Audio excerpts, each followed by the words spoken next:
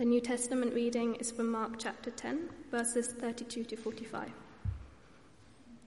They were on their way up to Jerusalem, with Jesus leading the way, and the disciples were astonished, while those who followed were afraid. Again, he took the 12 aside and told them what was going to happen to him. "We are going up to Jerusalem," he said, "and the Son of Man will be delivered over to the chief priests and the teachers of the law. They will condemn him to death and will hand him over to the Gentiles, who will mock him and spit on him, flog him and kill him. 3 days later he will rise." Then James and John, the sons of Zebedee, came to him. "Teacher," they said, "we want you to do for us whatever we ask." "What do you want me to do for you?" he asked. They replied, "Let one of us sit at your right and the other at your left in your glory." "You don't know what you're asking," Jesus said. "Can you drink the cup I drink, or be baptized with the baptism I am baptized with?" "We can," they answered. Jesus said to them, "You will drink the cup I drink and be baptized with the baptism I am baptized with. But to sit at my right or left is not for me to grant. These places belong to those for whom they have been prepared." When the 10 heard about this, they became indignant with James and John. Jesus called them together and said, "You know that those who are regarded as rulers over the Gentiles lord it over them, and their high officials exercise authority over them. Not so with you. Instead, whoever wants to become great among you must be your servant, and whoever wants to be first must be slave of all. For even the Son of Man did not come to be served, but to serve, and to give his life as a ransom for many." This is the word of the Lord.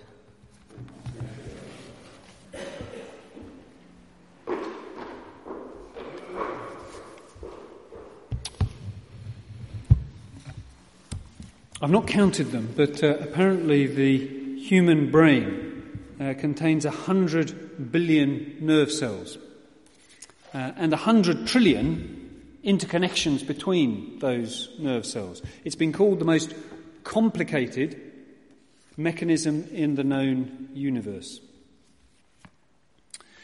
But it won't surprise you to reflect on the fact that even that degree of neuronal capacity is not capable of comprehending the complexity of God. Now, at one level, of course, that's no surprise, is it? I mean, we were thinking just this morning of the vastness of a God who could bring this universe, the trillions upon trillions of stars into existence. The God who is so vast that he could powerfully create the universe like that. The God who knows all things. The God who is eternal, who exists outside time and yet is present everywhere. And at one level, of course, our finite minds can't encompass a God of such scale. And yet, in a strange way, the passage that we have just had read in Mark chapter 10 reveals to us that our struggle to comprehend God is not finally a matter of scale, of capacity. No, there's a bigger problem. I've got 3 headings as we look at this little episode in the life of Christ. I want us to notice a word that can't be heard, a desire that can't be silenced, and then a greatness that can't be understood. So first, a word that can't be heard. If you know Mark's account of the life of Jesus, then you will know that in this central section, chapters 8, 9 and 10, 3 times Jesus explains to them that he is going to the cross, that in Jerusalem he'll be betrayed, arrested, condemned, and given up to death. And on every occasion, you can't help but sense that Jesus has not been heard. Now, look at the first paragraph of our reading again. They were on their way up to Jerusalem, with Jesus leading the way, and the disciples were astonished, while those who followed were afraid. Again, he took the 12 aside and told them what was going to happen to him. "We're going up to Jerusalem," he said, "and the Son of Man will be delivered over to the chief priests and the teachers of the law. They will condemn him to death and will hand him over to the Gentiles, who will mock him and spit on him, flog him and kill him. 3 days later, he will rise." To some degree, you think, well, maybe the disciples are getting it, because they are frightened and they are astonished.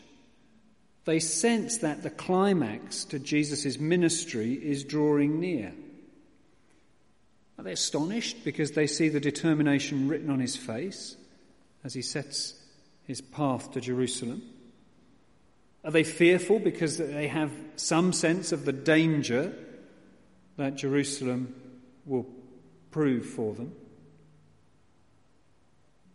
But their failure to understand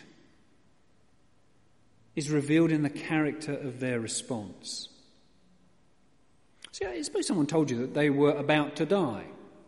I guess you'd hope to respond with some degree of compassion, some sort of tenderness towards them at that point. But we get none of that. The first time in chapter 8, Peter actually takes Jesus to one side and begins to rebuke him. "Hang on, Jesus, none of this defeatist talk, that won't do."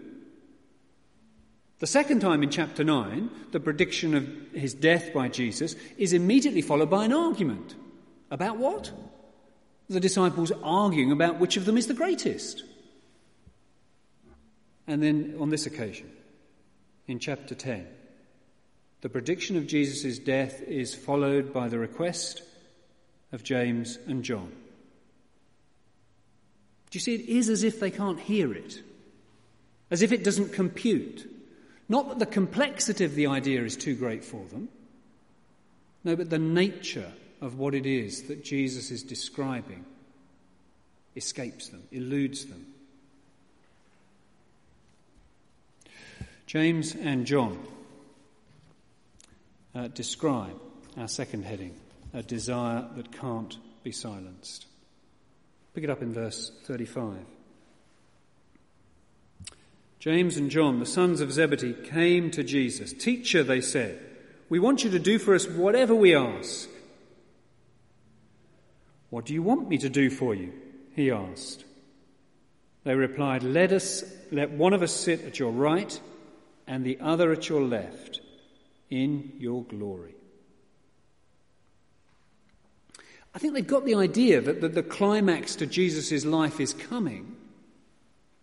But as far as they can see, that just means it's time to start jostling for position.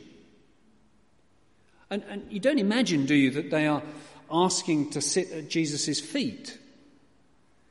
No. In glory, they have in mind thrones to sit at his right and his left hand. As though if Jesus is moving into number 10 Downing Street, they'd quite like number 11. If that's okay. Make us your number 2s, Jesus. Give us a place at the top table. You don't know what you're asking, Jesus says. Can you drink the cup I drink? Or be baptized with the baptism I am baptized with? Oh, yes, we can. They reply. Now, what do you think? Do you think that this is just pure bravado? Or that they misunderstand? It's not clear. You see, Jesus is talking about the cup of God's wrath. He's talking about the deluge of suffering. That's the baptism that he's about to go through. Perhaps they think it's more like a pre-dinner wash and scrub up followed by a goblet of Cabernet Sauvignon. They miss the point. And in fact, as Jesus knows, these disciples of his will suffer. They will be persecuted. They will know death as he has known. Not a sin-bearing death like his, but a path that will mirror his in persecution and death. But they know nothing of that at this point. They have in mind success and glory and power and greatness. As do the other 10. Did you catch that? Verse 41, when the other 10 heard about this, they became indignant with James and John. They're not indignant because they're embarrassed by the request that James and John make. No, they're indignant because they didn't think of it first. Which is why, verse 42, Jesus calls them together and sets to teach. Which brings us to our third heading. A greatness that cannot be understood. Let me read again from verse 42. Jesus called them together and said, "You know that those who are regarded as rulers of the Gentiles lord it over them, and their high officials exercise authority over them. Not so with you. Instead, whoever wants to become great among you must be your servant, and whoever wants to be first must be slave of all. For even the Son of Man did not come to be served, but to serve, and to give his life as a ransom for many." There's enough in that one paragraph to keep us busy for another couple of hours. So we must limit ourselves to just one or two ideas. First, recognise that the death of Jesus is both ransom and example. We are used here at Christ Church to emphasising the death of Jesus as a sacrifice for sin. The ransom payment that redeems us from slavery to sin. And it is that. But it is also the example that Christian believers must follow. If we are to be disciples of Christ, we must walk in imitation of him. And that means a willingness to follow him down. Jesus has gone down and down and down again, and in that is his greatness. He left the glory of heaven and came down. On earth, he didn't take the place of a ruler, but bowed down to be a servant. The mark of the leadership of Jesus is not a throne of power, but the towel with which he washed the feet of his disciples. He lowers himself to serve. And no one will ever understand the Christian faith until they understand this truth. And it's not a deficiency in the number of nerve cells in our brains that stop us from getting it. No, it's our own self-seeking nature that makes this so hard to grab hold of. We can't let go of the idea that greatness is about power and status and authority and strength and success. But Jesus has redefined greatness. He shows us that true greatness is found in weakness and humility and sacrificial, servant-hearted love. Such is the man or woman that God esteems. Can you imagine what it would be like if we lived that way, really? If every conversation that you and I had today, all the words we spoke, were concerned in serving the person that we spoke to. I've heard conversations being described as alternating monologues, as we take opportunity to say things that are of interest to us, instead of really living to serve the other person with the words that we speak. If every day that we lived was dominated by letters written and emails sent and phone calls made out of love for other people. It is beyond us. At least it is beyond us in our sinful nature. But Christ came to redeem us, to ransom us from the love of self. As we see what he did for us, that alone has the power to free us from our self-serving love and begin to live in imitation of him instead. Let me pray for us that it might be so.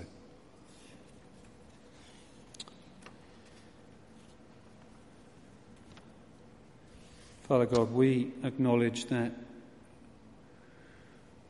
we fall so far short of grasping what it is that you have done, that you, the maker of all things, should enter into your own creation, stand on the stage of history, not as one who dominates with power, but one who sacrifices and serves in love. In Christ, we see the measure of true greatness. Father God, would his death in our place free us from slavery to sin? Would it indeed liberate us to live in imitation of him, in imitation of you, out of love for others? Work that miracle of grace in us, we pray, that we might live to your praise and glory. Amen.